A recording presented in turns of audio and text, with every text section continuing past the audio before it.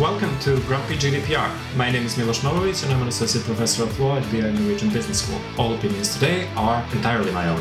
And I'm Ria Alexandra Valle from No Ties Consulting. Well, hello there. Good morning, I want to say, because Ria and I are recording in the morning. This is new for us, isn't it? Yeah, I think maybe we've recorded once before in the morning, but it's nice. Cup of coffee. Oh, it's nice not nice. And quiet. I'm definitely not a morning person. So today I'm going to be extra grumpy and you have to be optimistic on my behalf. I'll balance that because I usually get up at 5:30 in the morning. So I am an early bird for sure. Who are you? But you know what?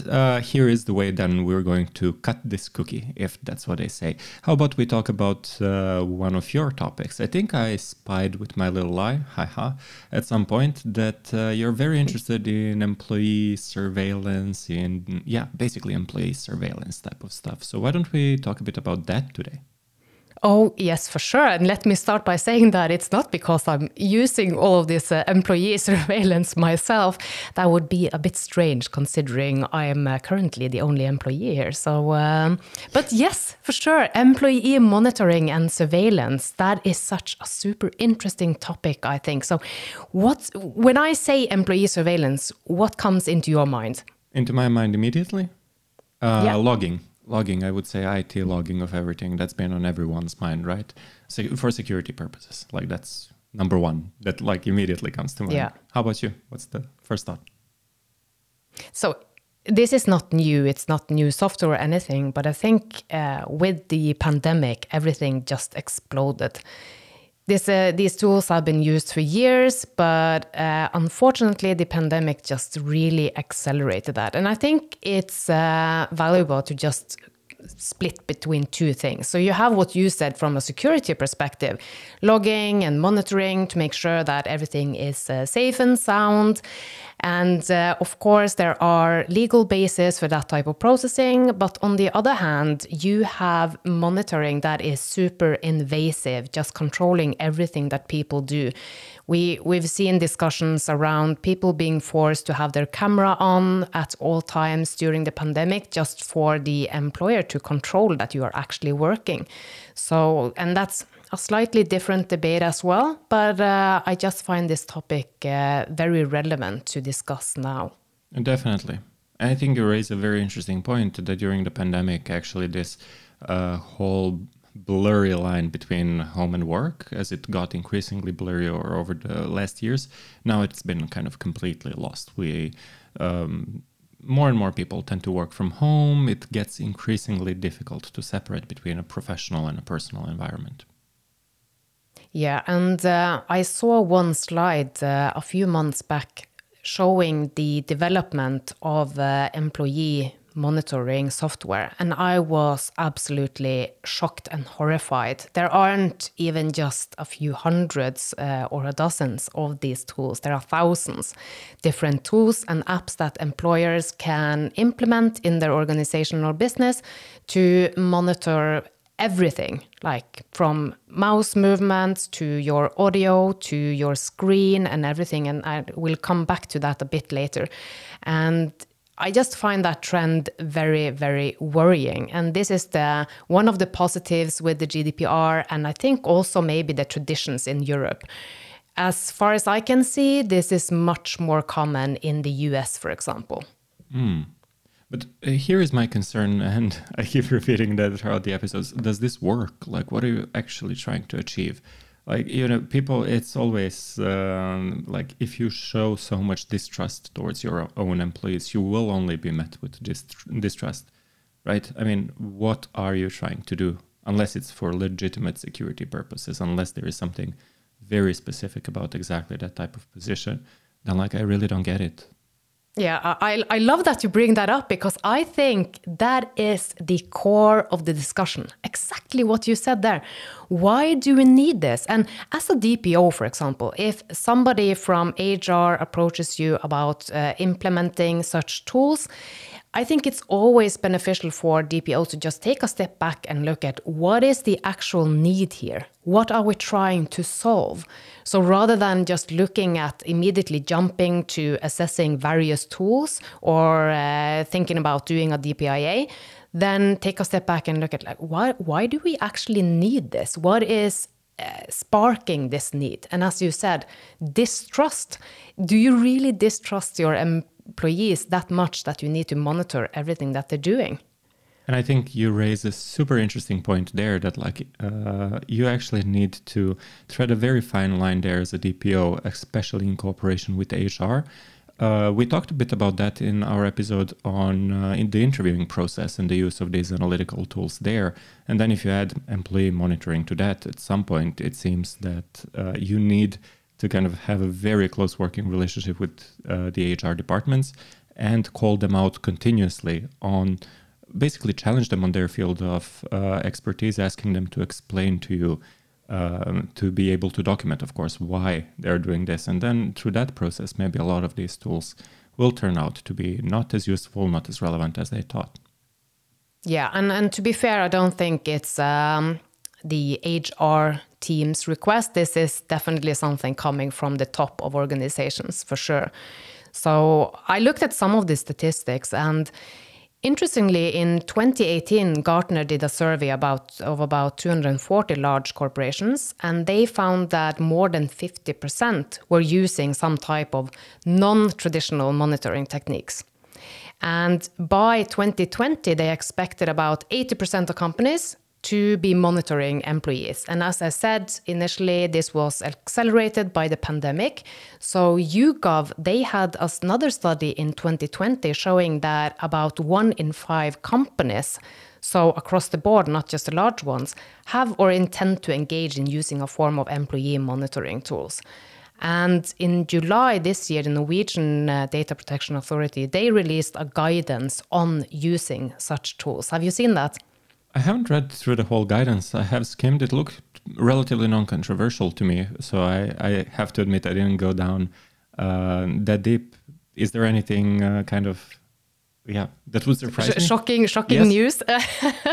Well, I think it's very good that the DPA have written this guidance because it's very useful for employers, and I recommend every employer even considering using any form of monitoring tool to read the guidance.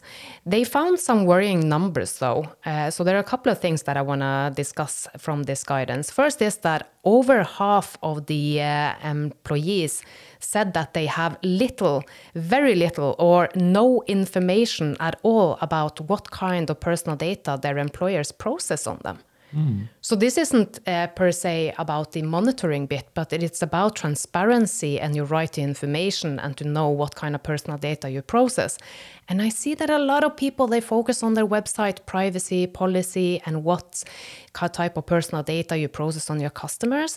But it's as important for your employees, right?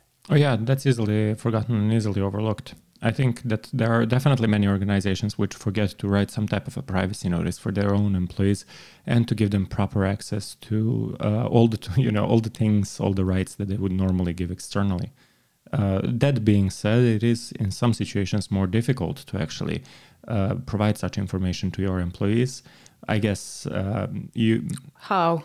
Well, I can imagine that you would not, it might be difficult to keep updating all the internal and external privacy notices at the same time to make it possible and convenient to do the data subject requests in the same way because the data might be stored in different systems. It would be money and time consuming. I don't agree.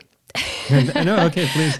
Because first of all, I don't think you should publish your employee privacy notice in your website privacy notice or policy. We can discuss the terms later. Yeah. Because as you said, it's cumbersome, it's not very efficient, and they don't really need that information until they are actually employed. However, I do recommend that you have a separate job application privacy notice that can also be separate from the general website one. It all depends on your size of organization, right? So if you're a tiny business, you can just have one. If you're a larger organization, of course, you should split them. But you can mention anyway that if you want to know what personal data we process on you as an employee of ours, then please do reach out, and then you can give them a copy of that. So providing a privacy notice, an updated one at all times to employees, is not a challenge as I see it. It can be easily done whenever you update your ROPA, the records of processing activities.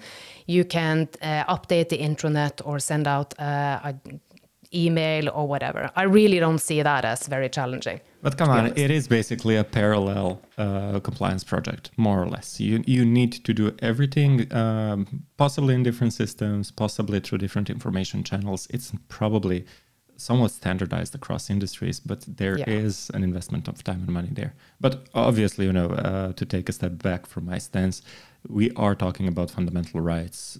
Obviously, you want to make sure that your employees have access to proper remedies. And as a DPO, if you go out there and preach how your customers or users need to actually, have basically their rights covered, you're going to do a very poor job explaining that internally if people feel like they don't have those rights themselves. Yeah, and of course, here's again the scale of GDPR compliance between the extreme and the anarchy one. You don't need to immediately inform everybody. Of course, you take, you consider it from a pragmatic perspective. Maybe you do a yearly update, maybe you do updates twice a year, or in the case if you are considering implementing employee monitoring tools, then you should definitely ask them or consult the employees beforehand, depending on the use, of course. Definitely. Through the DPIA process, through everything, yes, I fully agree. But so the second part of the guidance from the DPA, which I think is pretty good, is they actually purchased several systems to try themselves, which I found super interesting, that they actually go out and they purchase these things and they try them in their own environment. So they didn't obviously try it on the employees of the DPA, but they tried it to see how invasive or not these tools are. And they had 3 different tools that they tested. And one of them is quite shocking. So I'm just reading from the guidance. So this software C, there the employees are monitored at all times through their private inboxes, the email inboxes, not the private ones, but the work ones. But they can also monitor the private ones, because they can monitor every website that the employee visits and everything they access, and they can take screenshots of the screen throughout the workday. So if the employee is logged into their bank account, for example, or searching for health-related information, that can be recorded. No, that is definitely too much, because I was thinking, having a log of which websites are being accessed, like you can keep like a high-level overview. So like maybe not the full URL, but you can keep a list, in my opinion, just to make sure. Once again, perhaps for security purposes, depends entirely on the purpose of processing. But I can see that it might not be that problematic to have an overview, high-level overview of websites. But my God, screenshots, I would argue that's going too far.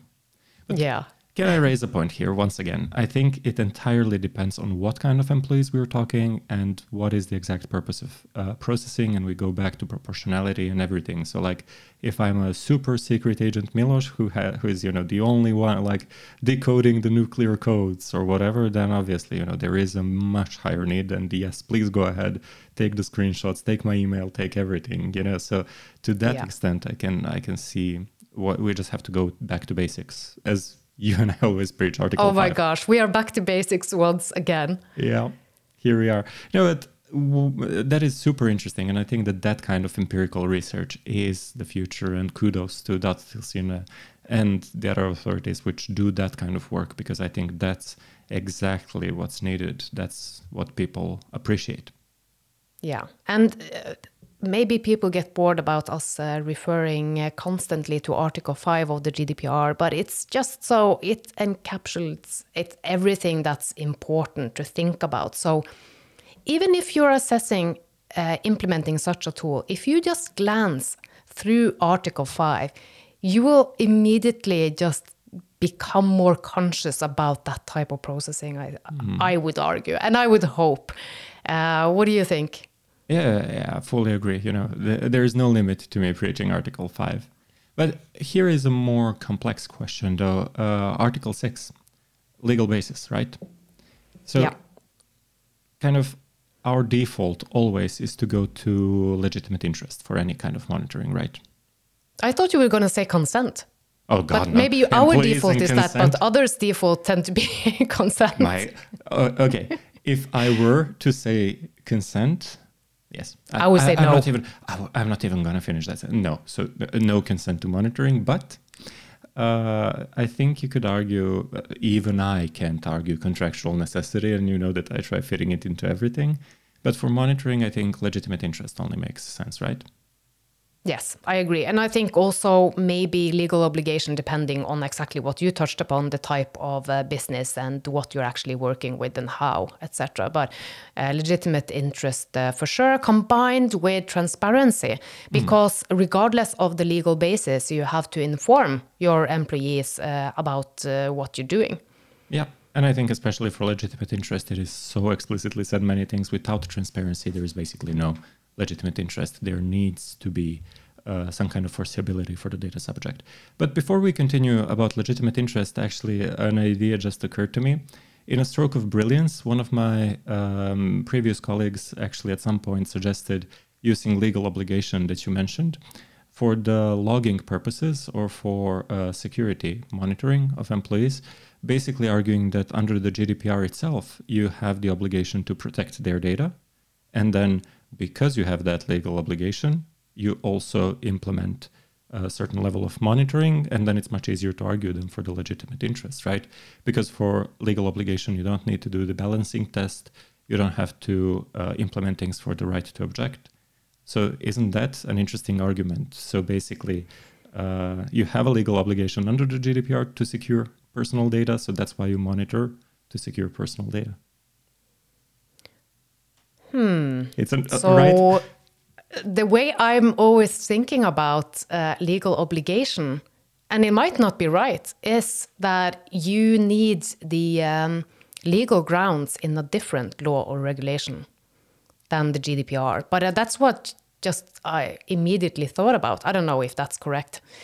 But I would say that maybe it feels like a stretch. I think I have to give it some more thought. Yeah. Let's talk about that. Let's think about it. I think that legal obligation is a conversation unto its own. And back to legitimate interests, like when you're doing this kind of assessment, I think it's very difficult, right, to find that balance when we talk about employees.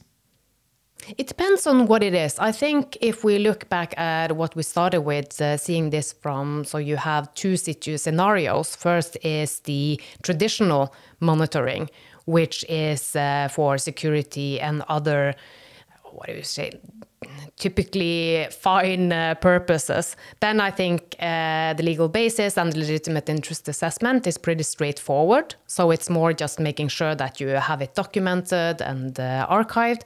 Then for other purposes like monitoring emails, recording calls with customers, for example, you really need to dig through what are the categories of personal data being processed, in what way have we informed our employees about this, have we involved them, have we conducted a DPIA, how is this meant to be taking place, how long are we going to retain the data, are we going to combine it, etc. So I think that exercise is much more demanding for any other purposes. But again, it's just, I'm just thinking while I'm saying all of this that unfortunately, I think that some that are using these kind of tools, they aren't disclosing that to their employees, and they're for sure not doing any legitimate interest assessment. So it just felt very meaningless to go through that. Yeah. No. I totally get that. Here is a bit of history. Like, I don't know if you remember, and I'm going probably to make up half of the facts here, but there was that case in Norway which made its way all the way up to the Supreme Court under the directive, so not under the GDPR, which was actually more or less an employee surveillance case. So there was this garbage disposal service which kept kind of time records of where the employees would turn in their kind of time records, which places they visited. And the trucks also had the GPS devices, I'm supposing, which were initially installed to protect them from theft. So what happened then was that one of these employers from such a service actually took the time lists that the employees delivered and compared those with the GPS records and concluded that some of them were basically taking longer breaks than what was stated on the time lists, and used that obviously to sanction them or to fire them. And then the Supreme Court ended up actually not even wanting to discuss the legitimate interest analysis, so entirely avoiding that discussion, and just saying that it's actually the purpose limitation principle, which is at the problem here, that you're collecting data for one purpose and then reusing it for a non-compatible one, which I found such a difficult and strange way, because I think that arguing non-compatibility is kind of, it's an exercise in, I don't know, difficulty. I don't even know what to say. It's so complex. And I find that provision of the GDPR to be generally very unclear. Like, you have to collect data again. So first, I don't know what that means, but I think the implication here is it could happen that instead of sanctioning you for not having legitimate interest, the data protection authorities just say, wait, why did you originally gather this data? Can you actually? Yeah, I think that's a very good point. And I see cases all the time touching upon the very same thing, that it's a purpose compatibility issue. So you don't even get to the legitimate interest assessment. And I think here it's pretty clear that you can't collect or monitor employees for one purpose, which is for security reasons, for example, but then use it to check whether or not they are surfing social media or something else. And it's the same with access cards into buildings, for example. So many keep the logs for security purposes, and then maybe they want to use those logs to check if an individual was visiting the building at a given time, but they can't do that. Those are two separate purposes which are incompatible, and I think a lot of cases and decisions show that. But I have to admit that purpose limitation principle I always found difficult to understand, basically. So even if you do have legal ground, according to what I'm reading, it doesn't matter if the data was originally collected for another purpose. And that, to me, sounds so vague that I would have to see some more case law before we go in depth here, because to me, it intuitively makes very little sense. So I ask for consent once, you say yes. After that, for another purpose, I see that I have a legitimate interest that I've informed about in the privacy notice, but I still can't reuse it. In any way, probably not a discussion for today, just saying that it's a confusing principle. Yeah, I think that's an episode of its own. When we are talking about cases, I did, of course, check the GDPR Hub, and I found a few interesting ones. So in Spain, for example, the DPA held that while audio recordings of the workplace is legal under Spanish law, they are still responsible to inform their employees in advance. So that is, again, the transparency and information. And then in Germany, this company was fined 10.4 million euros for monitoring their employees over video without a legal basis. So, we already have a few cases across the EEA, and I would just encourage everybody to really think through what is the purpose of this, and if to document all of their thoughts and the thought process, the involvement of a DPO if you have one, and just make sure that you are clear on what the purpose is and that you have a legal basis for that processing. And next, if you're moving into more non-traditional uses, just make sure that you really think this through. Why not spend those investments on making your employees happy enough to want to keep working on a productive level instead of trying to control and monitoring everything they're doing? Yeah, that was very well said. I think that the starting point should always be just what you said. Try to improve the life of your employees. Don't monitor everything. Don't treat the workplace as a prison. Unless you work in an actual prison, then monitor away. Yeah, of course. And to wrap up, I just want to mention one article that I came across. It explains how to trick employee monitoring software. And there are some really creative ways here of, for example, automating the mouse cursor movement or using several monitors and very creative ways on how to dodge this, because I think it's human nature. If we want to be unproductive and if we want to, not work at a given time, we will likely just do that. So again, the focus should be happy employees. But look, it's easy for us to say because I think neither one of us would really thrive in a working environment which is that structured and which is, your typical 12 hours a day where you just have to sit there regardless of whether or not you have actual work to do. And I think that in many different contexts, it's very hard for people to stay motivated throughout the day, but they do feel obliged to be present. So I totally get it. I think it's very hard to stay engaged throughout this whole period. And at the same time, that does not mean that employers should be just monitoring everything. And as you say, it probably won't work either. Yeah. And just to a final case that I want to mention was from 2020, actually, when Microsoft 365 enabled the My Analytics feature by default. And I think this is what was called Delve before, that I came across accidentally at a prior job of mine. And I was pretty horrified to see the level of analytics that you can get through systems like 365 or Google Workspace. So you can pretty much monitor everything that you want when somebody is using a computer.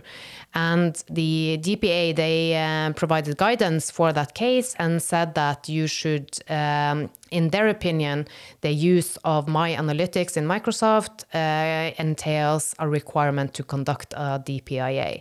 So again, I think we touch upon this in the Helsingør Google cases, that you need to stay on top of the terms coming from your processors to see what for perhaps additional functionality that they are enabling by default, which could actually lead to a GDPR breach.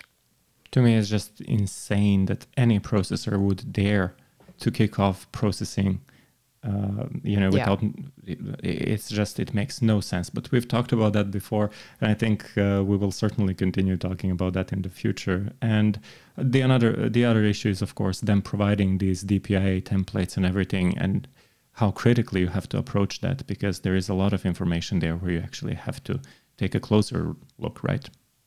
Yeah. So if any of our listeners have any juicy stories regarding the use of monitoring, have you experienced this yourself? We would love to hear some of your stories. So do reach out if you have something to share. That would be lovely. And in the meantime, stay grumpy. Catch you next time.